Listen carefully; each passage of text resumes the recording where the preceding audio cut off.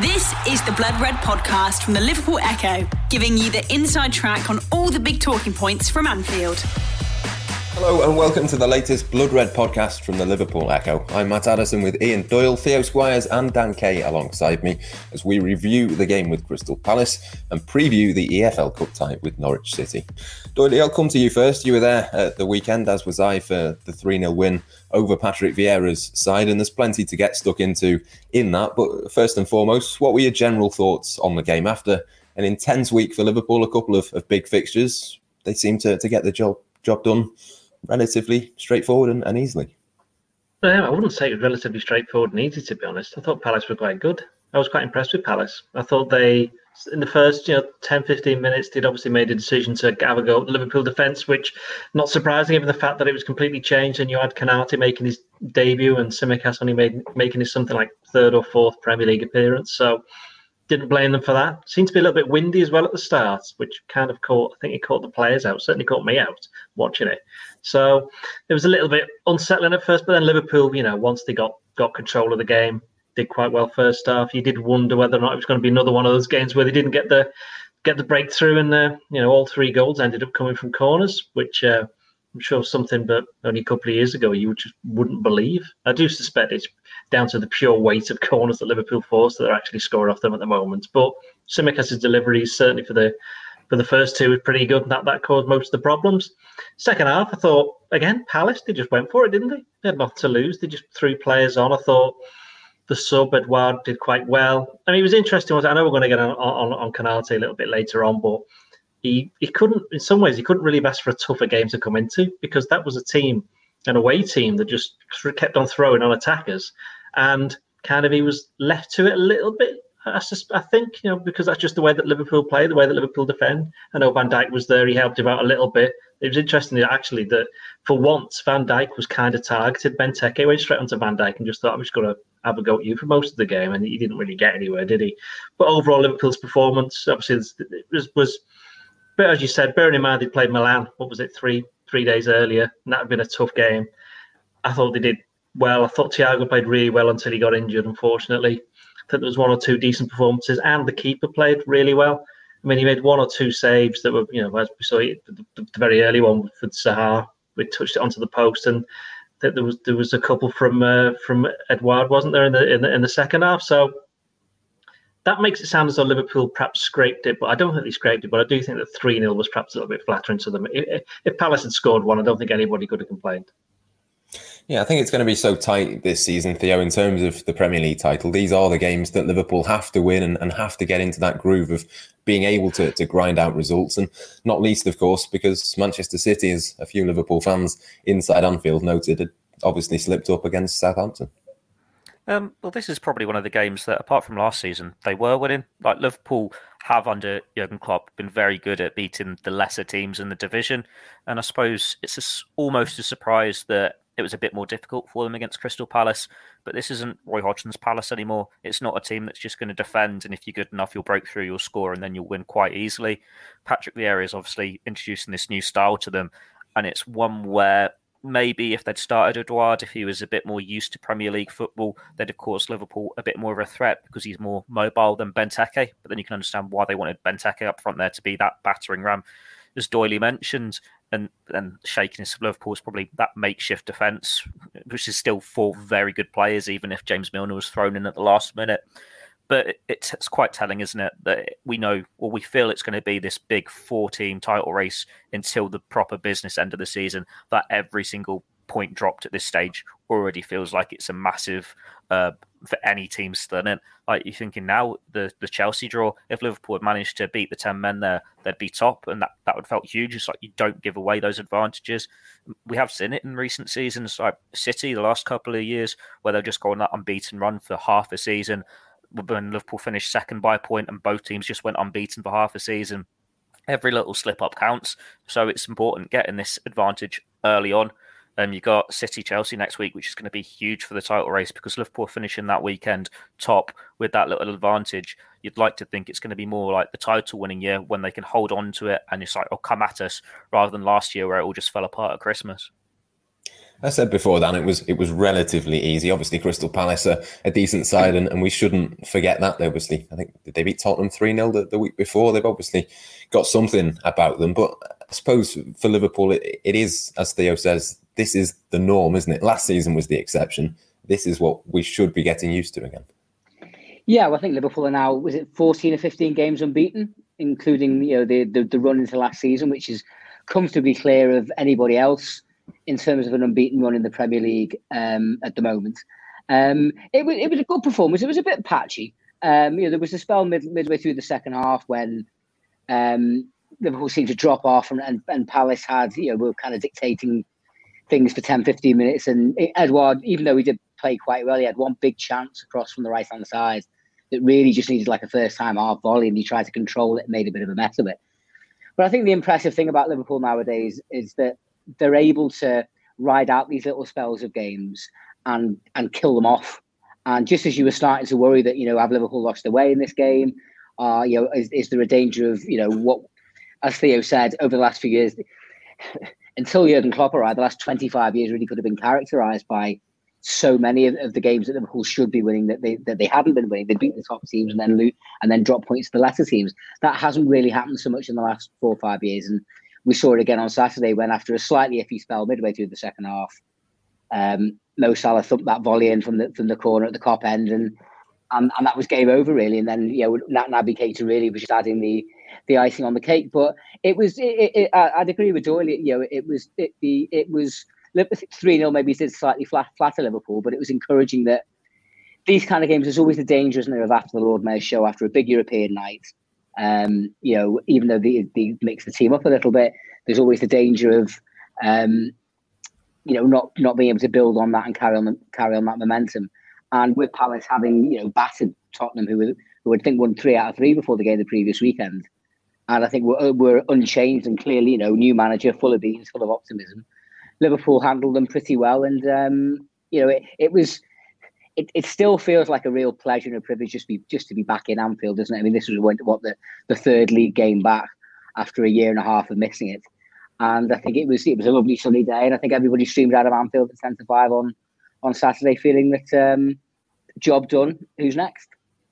Yeah, absolutely. Very positive. One of the biggest positives for me, I think, Doyle, was the performance of Ibrahima Konate at the back. Obviously, his debut, his first competitive minutes. There was a couple of shaky moments, a couple of bits where he looked a little bit nervous, I thought. But generally speaking, considering he was coming up against Benteke and Edouard, as you say, I mean, it was a relatively impressive first performance from him in front of the Anfield crowd.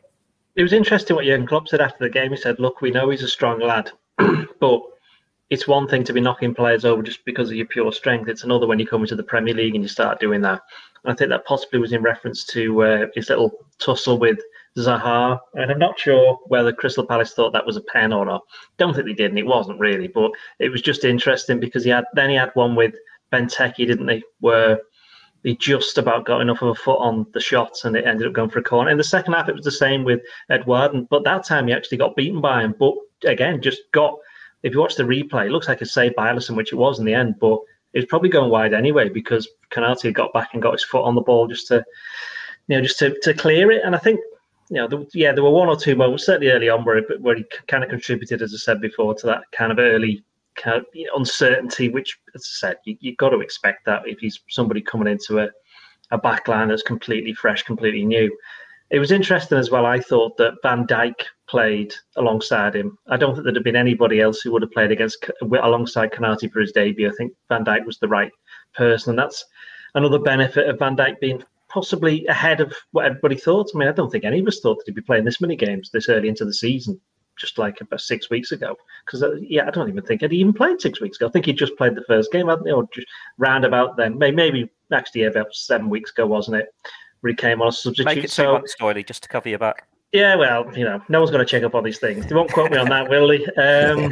Yeah. So yeah, but he's been ahead of schedule, and that's kind of the knock-on effect of Konate hasn't had to come in as soon as Liverpool may not want him to come in as quickly as that, and they haven't had to. But also, then when he has come in, he's had Van Dijk next to him to help see him through the game. When you consider, as you say, that you had I think he was playing on the right, wasn't he? So he had James Milner to his right, so.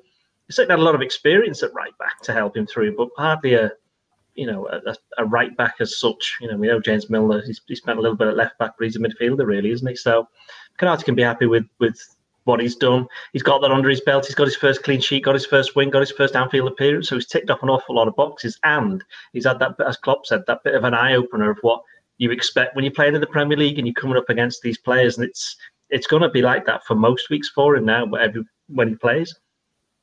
I think for me, Theo, it kind of underlined the sort of strength of him and obviously the standing within the squad that Jurgen Klopp trusted him to come into this game. There would have been a temptation, I think, from a lot of people to put him in against Norwich tomorrow night, for example, for his first minutes and go from there. But Klopp didn't do that. He decided to put him straight into the Premier League. Yeah, that's something I thought Klopp would have done. It seems like Norwich was the game that would make sense to give him his first minutes. It's not a risk, and we know players sometimes do need a little bit of time to get up to the standards to play in this Liverpool team under Jurgen Klopp. But then I think it's almost a change of approach from Liverpool. Like, I know if you speak to them or any of the coaching staff, they'll all very much say it's one game at a time. They're only focused on the game that's in front of them. But for this little spell, when they're rotating more, it does feel like they're looking at the games together as a package. Like you're saying, well, we can't do Virgil van Dijk or Joel Matip 3 games in a week. Which game can we rest one player and rotate a little? I mean, you've had this little run there. It is a case of it is not the strongest 11 and it's not your weakest available 11. It's about getting that best combination out there. And I think we'll probably see similar against Norwich. But then when you've had all these doubts about Liverpool's strength and depth, partly because we didn't really see much from them last year, because Jurgen Klopp didn't want to turn to them because he needed to have stability in the side where he can. Now he's able to look at them. Now we'll be able to say, oh, Kostas Tsimikas, he's actually quite a good left back. He is a more than capable reserve option there for Andy Robertson. You're looking at the midfield options. There's been a lot of rotation there, and I don't think anyone's stood out as necessarily weaker than anyone else. They've all come in and they've done the job. Not seen so much in the front three, but Divock Origi against Milan, he came in, did well. You'd imagine we might see Minamino tomorrow night. But there are the players there. We've always said Liverpool have got the options. It's just whether you have faith in the quality. And Jurgen Klopp obviously does. They've always come out and said, whether it's like an Oxlade-Chamberlain or a Tsimikas, they've got faith in them. They just need the minutes to show what they can do. With Oxlade-Chamberlain, we've seen what he can do in the past. Now it's about giving them those opportunities. And I think that's what we're starting to see. And it seems to be beneficial, doesn't it? Because when Liverpool looked tired for that middle spell of last season, when they couldn't rotate because they didn't have the depth, now you can lose Harvey Elliott, you can lose Thiago to injury, and you're not down to your bare bones. You've still got a few players you can rotate and still looking fresh going into each game. The Blood Red Podcast from the Liverpool Echo. James Milner, Dan got a quick mention before, but I wanted to have another quick chat about him. He only found out a couple of hours before kickoff that he was going to be playing in that one. Plays in an unfamiliar position as well, but I thought he was probably one of Liverpool's best players on the day. He was absolutely tremendous again, wasn't he? I mean, when we had the 2 years of Gary McAllister, I think we all said Liverpool will never get a better free signing than him. But I think Milner maybe has taken that title from him now. I mean, I think I'm right in saying this is his sixth season. 2015. Yeah, well, math has always been lousy, but it was the summer of 2015 that he arrived. Obviously, he's helped Liverpool win the biggest prizes in the game. But his versatility, his longevity, his example, has been an absolute godsend for Jurgen Klopp. I mean, for me, the most enjoyable aspect of his match on Saturday was just the little gnarly little nudges and fouls that he seems to get away with. I did read one report that I think he managed. How he avoided a booking, I'm not sure, because there were at least 5 fouls that he could quite easily have seen the yellow for. And if I was a Palace fan, I probably wouldn't be quite so impressed. But probably the reason he didn't get booked is because his experience, he's savvy enough that when he does these kind of tackles, he doesn't make it too obvious. And maybe just his general demeanour keeps refs on side, and they're maybe less likely to throw a yellow at him because he hasn't wound them up in other aspects of his game. But I think particularly for the likes of Konaté, who obviously we've been speaking about in the first part of this, I think the assurance of having somebody like Milner alongside him would have been absolutely invaluable. Talking him through the game, giving him that, being alongside him, helping him know where to be, where not to be, what to do. how to manage. They've got some good players, Palace, Zaha and Edouard, and it seems quite a long time since Palace have really been in any real threat of relegation, and I don't think they will be this season either. But he's been an absolute joy, and a real stalwart of the Jurgen Klopp era. And chatting to my pal alongside me in the ground on Saturday, he's out of contract in the summer, isn't he? And I think I'm right in saying he'll be 36 soon. If January is his birthday, yeah. Yeah. So, whether he gets another playing contract, in the summer, you'd be a bit surprised. But it's been talked of before. But if Liverpool were to decide to give him a role on the coaching staff, I don't think there would be any complaints from anybody. And I think a lot of people would really welcome that, because I think you would have to go a long way to find someone with his knowledge, his experience, and for someone who's not from Liverpool and obviously has spent he spent most of his career elsewhere. I'm sure I read somewhere over the weekend Milner will actually have played. By the end of the season, Milner will have played for Liverpool more than any of his other clubs. I think he's already made more appearances for Liverpool than anybody else. There you go. Yeah, well, and I think maybe most people would be quite surprised at that, because you kind of obviously broke through at Leeds, you associate him with City and Villa and Newcastle, but he's been an absolute diamond for Liverpool. And if Klopp and the club do decide to keep him on board, I can't think of anyone better to help shepherd through the next generation and to provide that knowledge and experience behind the scenes. Yeah, an absolute top professional, James Milner. And Mohamed Salah is another of those top professionals, Downey. Another goal for him. His, and particularly his representatives' bargaining position over a new contract is getting a little bit stronger by the week, I would think. I don't think it's actually got any stronger. It's just been reminded of what it is, to be honest. He's not doing anything different to what he did last season or the season before that or the season before that or the season before that. And I think that's the entire point, isn't it? What was it? A goal and technically two kind of what Christian Walsh, our former colleague, well, he still works for the company, but he's not on here, we call hockey assists. You could count that, couldn't you? The header was saved, Mane scores, and the corner, Van Dijk and I can't remember. No, it wasn't. It was just punched out, wasn't it? The Keita one, it was his corner, wasn't it? Yeah. Yeah. So, he's kind of a man for all seasons, as I've just said, for Liverpool. He, even when it was interesting, actually, the bit in the second half where when Liverpool, as Dan said, Palace had that 15, 20 minutes of pressure. And you could tell that Liverpool were in a little bit of trouble. And Salah was back in his own box doing the defending. And he has done this before. And I remember there was one game where Liverpool played Swansea after they'd beaten Man City 4-3. And they got beat 1-0. And Klopp had a massive kick-off, well, by his definition. But he was speaking to the press afterwards and was saying, look, it's all very well for these players to be scoring these goals, but there's more to football than just scoring goals. You need to defend. And really, ever since that, Salah and I think it was Mane on the opposite wing, they've always been tracking back, but it just became more pronounced with Trent not being there. There was more of an emphasis on, who's going to help James Milner here? And Salah was back there helping out. There was that one bit where he gave, what was it, Zaha? He needed to go send him for some new ankles, wasn't he? Where he did that little turn inside his own penalty area. He did the kind of turn that he'd normally be doing in the other penalty area. So that tells you the state of mind that he's in.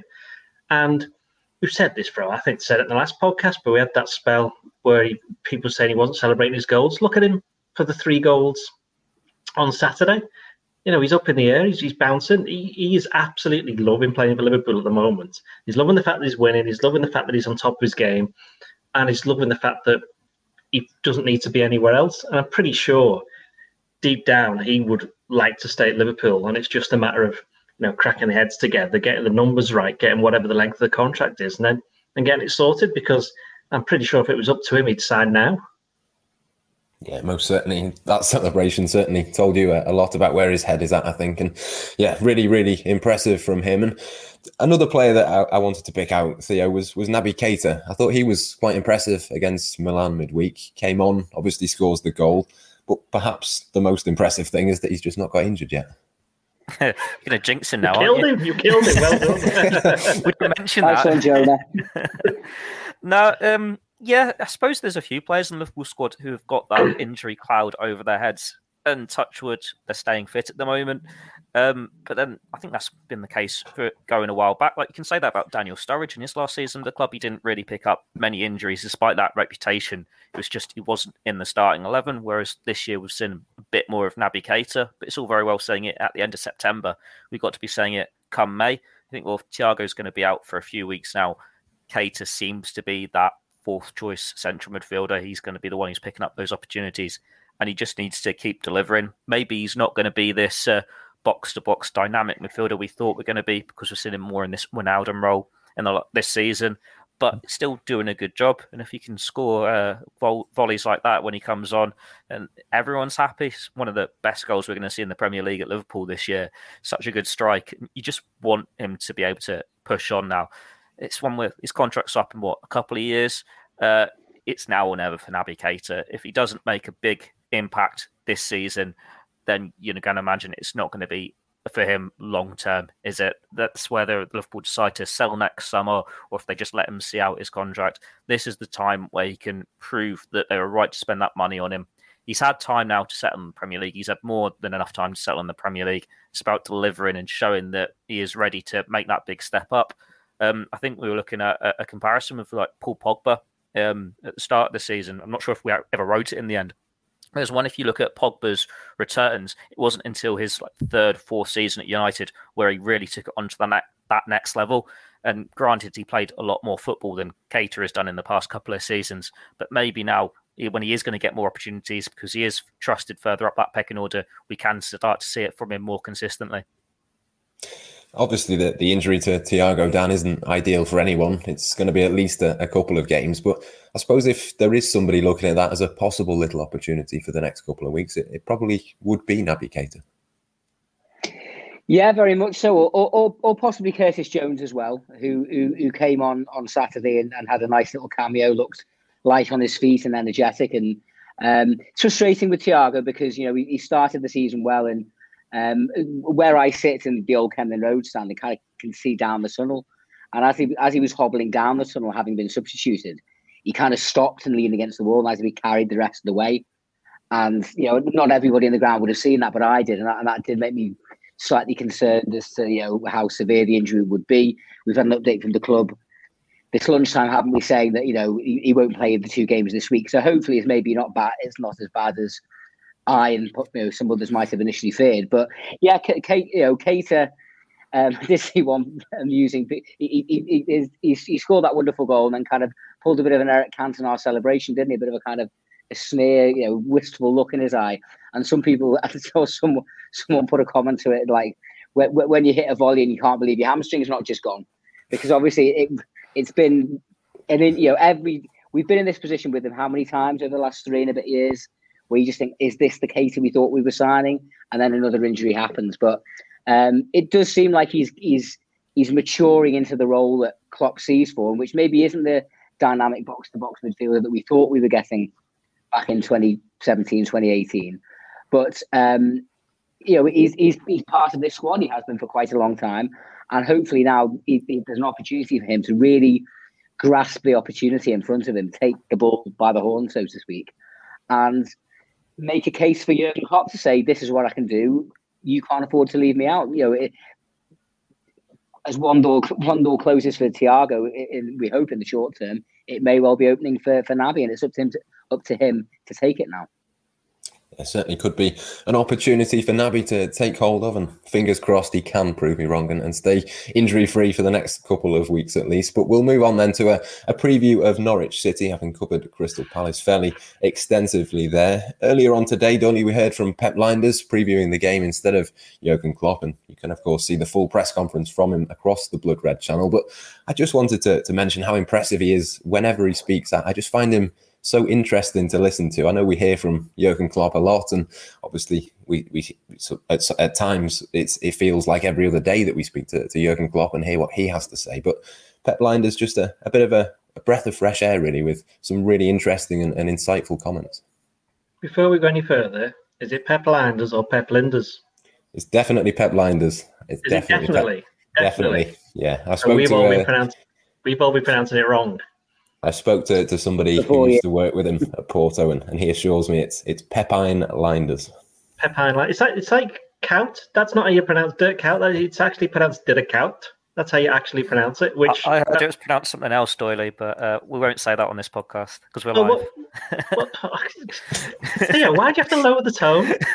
For anybody who's actually not watching this podcast, Theo is wearing, I can only describe as a headset that looks like he's just coming into land. Right, it's slightly over the top compared to what. Though you have had some problems with your microphone in the past, so he's committed to the cause there. So well done. What was the question? Oh yeah, Pep Lijnders. Sorry, Pep Lijnders. Yes. Yeah, he's always an impressive talker. The interesting thing is that you can just tell he absolutely loves football. That's the one thing you get from it. He just loves the game, and he loves the whole. Obviously, somebody's come from the background, which he made mention of, that he's come like through an academy. He's been an academy coach and he's been a youth coach. Now, obviously, had a little spell in Holland, didn't he? Brief spell where he's an actual first team manager. I think possibly he's like one of those that's a better assistant and a better coach than a top, the main man, as it were. And there's absolutely nothing wrong with that because there's absolutely loads and loads of people who are better equipped for that. And he's certainly one of the best ones around at the moment. But the enthusiasm that he shows, you can see what the players must absolutely love it in training. He's always come up with, he's very inventive. You can tell from what he's saying that he believes in what he's saying. He believes in the squad. He believes in the players. He believes in bringing through the youngsters, which is why, which is probably why, as well as probably Jurgen Klopp wants a bit of a rest from speaking to us a lot, is that Pep gets these press conferences for the League Cup games, because we'll get on to the team select in a bit. And there will be some players who've not played before or haven't played that often and come through the academy. Yeah, I mean, I do actually quite like listening to him. I thought he was he was more interesting than normal, I thought, today, and that might be just because we haven't heard from him in quite some time. So, yeah, he said one or two interesting things. Interesting on Curtis Jones, made the very good point of saying that Curtis Jones, he confirmed he's playing tomorrow. It's going to be his 50th appearance for Liverpool. I think people, sometimes forget that. He's confirmed that, Caoimhin Keller is going to be in goal, which we kind of knew. He spoke well on the link between, that they've got the academy, Vita Matos, the elite development path, that the players follow, and how you can see that by them all being on the same facility up at Kirkby now, with the under-23s and the first team are working together, it's kind of bearing fruit. And I think we will see a bit of that. Certainly saw a bit of that in the summer when quite a lot of the youngsters went out, and some of them stayed out as well, didn't they? Some stayed out for the full duration of that 3 or 4 week training camp. And for those players to be training alongside, because Salah was there for the entire time, wasn't he? Mane, players like that, that's invaluable. Not just actually training with him twice a day, but also being around him, seeing what they're like. These are like the top professionals, top of the game. And maybe in a couple of years' time, these players will go, wow, all that stuff that I learned there, now I'm applying it to my game, and then a bit later on they'll be passing it on to someone else. A little bit like, say, for example, I know he didn't come through the Liverpool ranks, but Jordan Henderson, when he was with Steven Gerrard when he first started, and that's the kind of thing that Liverpool are looking to build. I mean, it's the same at every other club, but Liverpool have got this great opportunity because clearly the relationship between the academy and the first team is so strong because of the people that they've got in those positions. The fact they're on the same facility, and they've got people like Pep Lijnders and Jurgen Klopp, as he's probably now pronounced, that they believe in youngsters and will give them a chance. And in our profession as well, you've got to be given a chance to prove yourself, and that's what Liverpool are doing. And I've been proven right with several players just this season. Harvey Elliott, for example. The Blood Red Podcast from the Liverpool Echo. I think one of the most interesting bits was when he was speaking about Cade Gordon, and obviously there's other really good talents coming through as well, Theo. But I think you could just see on Pep Lijnders' face, you could just see how excited he is about Cade Gordon, and quite rightly as well. Yeah, like the question was about Cade, but normally you'd get coaches and managers. They don't want to put the pressure on the younger players, do they? They don't want to name them because you're going to get that attention on them so early on, and then people look out for them. And then if the best player in the world, you can think they've fallen short or whatever. I think Trent was an exception when he came through, wasn't he? He got some attention in one of Steven Gerrard's many autobiographies, and he's like, well, we certainly lived up to that potential.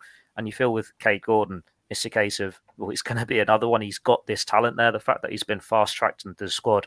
He's only been a Liverpool player for, 9 months, and he's already had a full pre-season with the first team. And it wasn't just a token gesture. Oh, you're a younger player. We've got a few players who aren't here because of international duty. he was part of it because he deserved to be, and he was involved in all the games. And I think they've said quite early on that you probably get these running in the League Cup games. And this is what we're going to see tomorrow, you'd imagine, against Norwich, whether it's from the start or off the bench. But he does look like a really promising player. And it was interesting as well how Pep Lijnders was saying when you can tell the senior players, when they've got that respect for him, when it's James Milner having the conversations with him, or it's Trent being a mentor to him, having him come down, you think, well, they must see something in him as well to get that excited about a player. And it's easy to forget, he's only 16. Like, Harvey Elliott was 16 and we saw a couple of bits from him. But I suppose we didn't see as much from him when he was that age, because he joined later in pre-season. He had a couple of friendlies and he had a couple of League Cup games. But that was still quite late in the summer. Here we've had this time for Kaide Gordon to bed in and then get the opportunity. And now you just want to see what he can do. Granted, he might not make a hatful of appearances this season. He'll probably have to get used to a couple of cup appearances here and there. But if he can, say, finish the season with Premier League debut, a few games in the Cups and a decent cup run, then that's happy days for him. And then you look excited to see what he can do next year, the year after that, and the year after that. Because as we saw in this press conference, the coaching staff are definitely very much excited about this player. Yeah, absolutely. Dan is a really exciting player, and another really exciting young player in Curtis Jones as well. Obviously broke through last season. The interesting thing for me, we know that Curtis Jones is definitely going to start against Norwich, but the interesting thing for me is whether that's in midfield or whether that's on the left-hand side of the attack. I wrote something myself earlier in the week to say that I think his best position might be a little bit further forward, but I suppose for now it's not a bad thing to be able to play in both positions for him. Absolutely. I think it's hugely advantageous to the likes of Curtis and other players to show that kind of versatility. We're just talking about James Milner. I think every manager that's dealt with him throughout Milner's career would probably say that Milner's ability to perform to a high level in a number of roles is one of the things that's made him so indispensable to them. So for Curtis and other players coming through, if you're able to, you're always wary of the jack of all trades, master of none syndrome. But for the likes of Curtis, he's already shown he's got bags of ability. One thing that's really impressed me over the last year, 18 months to 2 years with him, is his mentality and his maturity. Young Scouse lad, full of, quite typical Scouse confidence stroke arrogance at times. And it's that different mentality of when you're the cock of the walk in the youth team and you're probably better than virtually every other player on the pitch, how to kind of tailor that mentality and temper your enthusiasm when all of a sudden you're playing with the big boys. And one thing I think we've seen over the 49 first team matches that Curtis has played for Liverpool so far is that growing maturity where he's not trying to beat 7 men and bang one into the top corner every time. The most important thing, particularly when you're playing in midfield, is to get the ball and give it to someone with the same coloured shirt on. And I think we've really seen let's have it right, of course, as well. Curtis has scored arguably one of the most celebrated goals of one of Liverpool's most celebrated ever seasons, when a very youthful Liverpool team knocked a full strength Everton team out of the FA Cup. And if he never kicks another ball for Liverpool, he'll be remembered fondly for that. But since then, we've seen him go on to really demonstrate his progression, his development as a player. And it'll be, as you say, Matt, it will be interesting to see where he lines up tomorrow night and where he ends up playing the majority of his career. But from my point of view, it's just fantastic to see a Scouser in the team, not just getting a game here and there, bringing up his half century of games. And I think we've got a lot more to enjoy from this lad, who hopefully is going to go on to have a really long and successful career in the red shirt. Yeah, certainly plenty more to come from Curtis Jones and from Kaide Gordon, possibly tomorrow night. And we will get on now to our team selections. Doyley will pick that sort of area of the pitch a little bit later on. We know that Caoimhín Kelleher is going to be in goal, but what's going to be your back four, do you think, for this one? Well, I know 3 of them. Left back will be Tsimikas. Centre backs will be Phillips and Gomez, I reckon. Right back's tricky because you probably don't want to play. I mean, it wouldn't be tricky if James Milner hadn't played against Crystal Palace, which he wasn't meant to, right? But I think they're going to need a defensive midfielder in midfield, and I don't think they're going to play Henderson, and then they won't play. They won't play Fabinho either. I don't think they play, and obviously Thiago's injured. We know Trent's not going to be there, So it's an interesting one. It's whether or not Jurgen Klopp wants to go attacking. Because if he wants to go attacking, Conor Bradley will play right back, right? And I think it's going to take, or he could play Milner. But I think I'm going to go with Conor Bradley. There you go. I've just ummed and ahed over it out loud, basically. So I think Conor Bradley will play right back, but it could be Milner. I think it might be Joe Gomez. I think it might be Konate and Phillips at centre back. Gomez one side and Tsimikas on the other. But Theo, who are you going to go for? I'm throwing a bit of a curveball in here. The fact that he's looking at the games as he is, with Andy Robertson coming out against Palace, you could argue maybe Robertson's coming back in, or maybe Joel Matip's coming back in. That's the thing, that he's done it in the cup games before, hasn't he? He'll play one of these senior players in each position. I think we saw it against Chelsea, was it, in the FA Cup a couple of years ago? Robertson was in that one. I think Mane might have been in that one as well. Jurgen Klopp does like to have a senior player in these positions to have a little bit of stability. And you think, well, those are the two that dropped out against Palace. Maybe there are openings for them there. For right back, I think if Thiago wasn't injured, it would be Milner at right back, but you do need him in midfield, as Doyley's just said. So I'd go along with Conor Bradley. You need to give Nat Phillips that first game, and then it's just, do you go Gomez or Matip? And then it's what are you doing with your left backs? It could be Robertson, just to have that bit more of experience in there, but Tsimikas wouldn't do a bad job, would he? We've seen how well he's been doing this season so far. Yeah, plenty of options, Dan. Which four are you going to go for? Which one then, Theo? Which one? And then choose it at the end of it. Well, I to be honest, my knowledge of youth players isn't quite what it was. So I've actually been swatting up a little bit with Doyley's team selector piece that was published earlier this morning, just to kind of see who might be in the mix.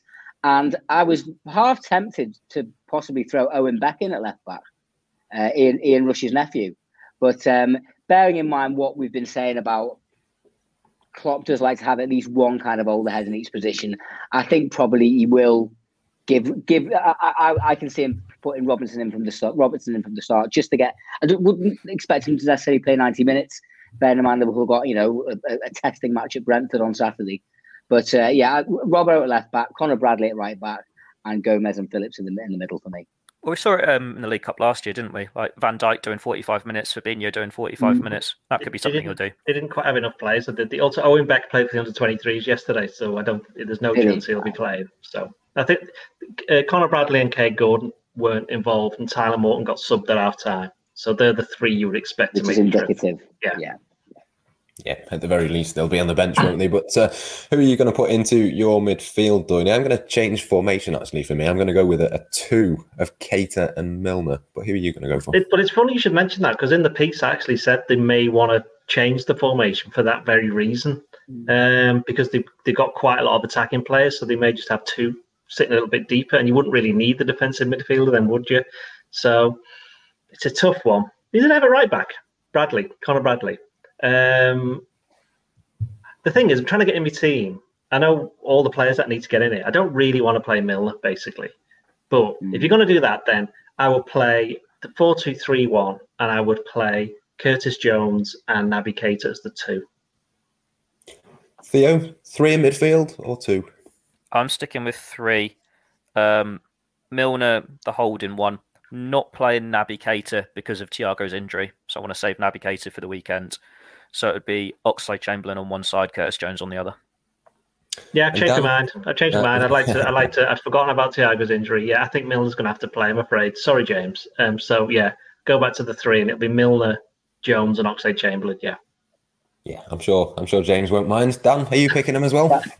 That's the 3 I've got on my pad as well. He's got a pad as well. He's written it down. Yeah. Do my own work here. Yeah, I mean, I agree.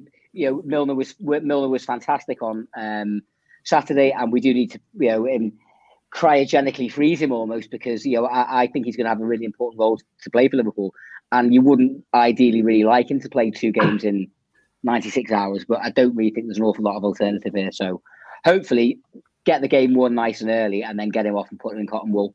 Well, he's captain as well, isn't he? So gives him some experience in a young team. Yeah, absolutely. Yeah. I would expect him to play. Doing my front four is going to be Oxlade-Chamberlain, Origi, Minamino, and Curtis Jones. So no Cade Gordon for me. He's going to have to come off the bench. Who are you going to go for in your? In fact, you've changed to a 3 now, haven't you? But who's I've your gone 3? to a 3. Yeah, you're so harsh. I would have Origi down the middle. Minamino's got to play because he just hasn't played all season. He's been on the bench 5 times out of 6. Just written a piece on him. I hadn't realised that. On the right, going to go Gordon.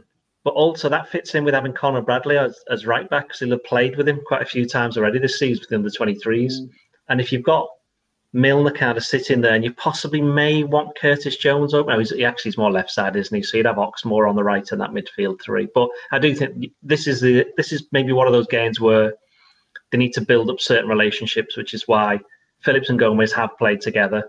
And if you've got Conor Bradley and Gordon, they play together as well. That's another one. And you'd imagine that Minamino and Origi have done a fair bit in training, and the midfielders have all played together on numerous occasions. Maybe, possibly not as a 3, but certainly in 2s and that stuff like that. So that'll be my team. Theo, who are you going to go with? Minamino on the left, Origi down the middle. I'm going Mane on the right because, like the logic with Robertson there, Klopp does like to play the odd senior player in these sorts of cup ties, and he was the one who was on the bench against Milan. So you think Salah's going to get the night off. Jota's not been at his best. He could probably do with a goal, but then he might need a nice little rest as well. So Mane scored in the last couple. We'll see. Give him a start. He can be the experienced head in this one. Yeah, certainly no Jota or Salah in my squad. They can have the night off. But Dan, who are you going to go with? No, I agree. I would give Jota and Mane and Salah the night off. And I'm going Origi up front, Minamino on the left, and the effervescent Kai Gordon, who I think a lot of us are really looking forward to see little glimpses of him in pre-season for the under-23s and 18s. And I'm really excited to see what he can do for the first team on the big stage. And, Klopp likes to give young kids a chance. You were saying just before, throughout his reign, Doyle was making the point 5-10 minutes ago that's been a recurring theme, and the prime example of that is Trent Alexander-Arnold, who has become an absolute fundamental part of Liverpool's team, and so I expect to see Gordon given his head, and let's see if he can justify the hype. Yeah, certainly wouldn't be the first time he's played at senior level either. Made his debut for Derby, of course, last season under Wayne Rooney. So certainly something to watch out for there. But just before we finish then, Doyley, we'll do our predictions as usual. Quite a hard one to predict, really, isn't it? Given we don't know who's going to play for either Norwich or for Liverpool. But I'm going to go with a 2-0 win. I think Liverpool get through. I think just to really, really annoy me, it'll be 2-2 and it'll go to penalties. And the penalty shootout will go to sudden death. And I can't pick a team who wins. Sorry. Fair enough. Theo, penalties for you or normal time? Normal time, 2-1 Liverpool. Interesting. And Dan, just to finish us off? 3-1 to the Reds. Yeah, I'm sure Liverpool fans would certainly take that. We'll have all of the reaction, of course, to the game across the Liverpool Echo, Liverpool.com and the Blood Red channel. In addition to that as well, if you haven't already, make sure you head over to www.bloodredpodcast.co.uk to sign up for our Blood Red Club. Theo can go and do that after he's finished playing Flight Simulator. If you're watching along on YouTube, that will make sense. If you're not, it won't, but never mind. For now, from myself, Matt Addison, Ian Doyle, Theo Squires and Dan Kay. Until next time, it's goodbye. You've been listening to the Blood Red Podcast from the Liverpool Echo.